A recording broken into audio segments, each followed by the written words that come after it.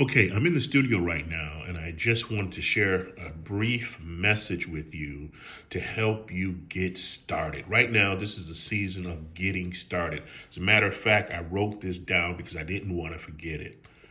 Get started. And the way you get started in a business, an idea, or whatever comes to you is you gotta write it down. Listen to me. You gotta get a pen, some paper, and begin to write down your ideas.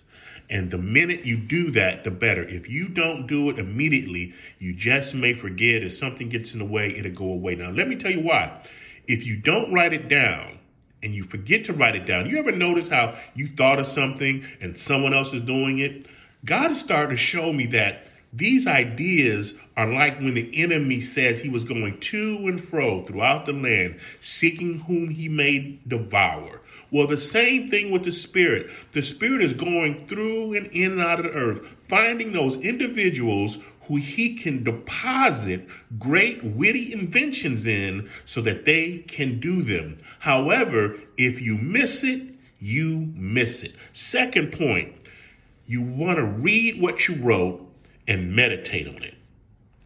Read what you wrote and meditate on it and watch it begin to manifest in your character, in the things you start going after. But here's what's really awesome. The things that begin to draw themselves to you will be exactly the manifestation of what you've written down. And thirdly, don't worry about how it's going to happen.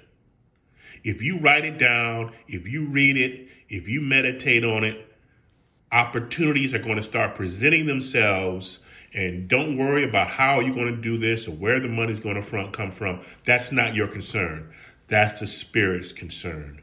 So those are three very important points I wanted to share with you today is when you get an idea, be it a business or something of that nature, write it down, read and meditate on it, and trust the Lord to bring it to pass.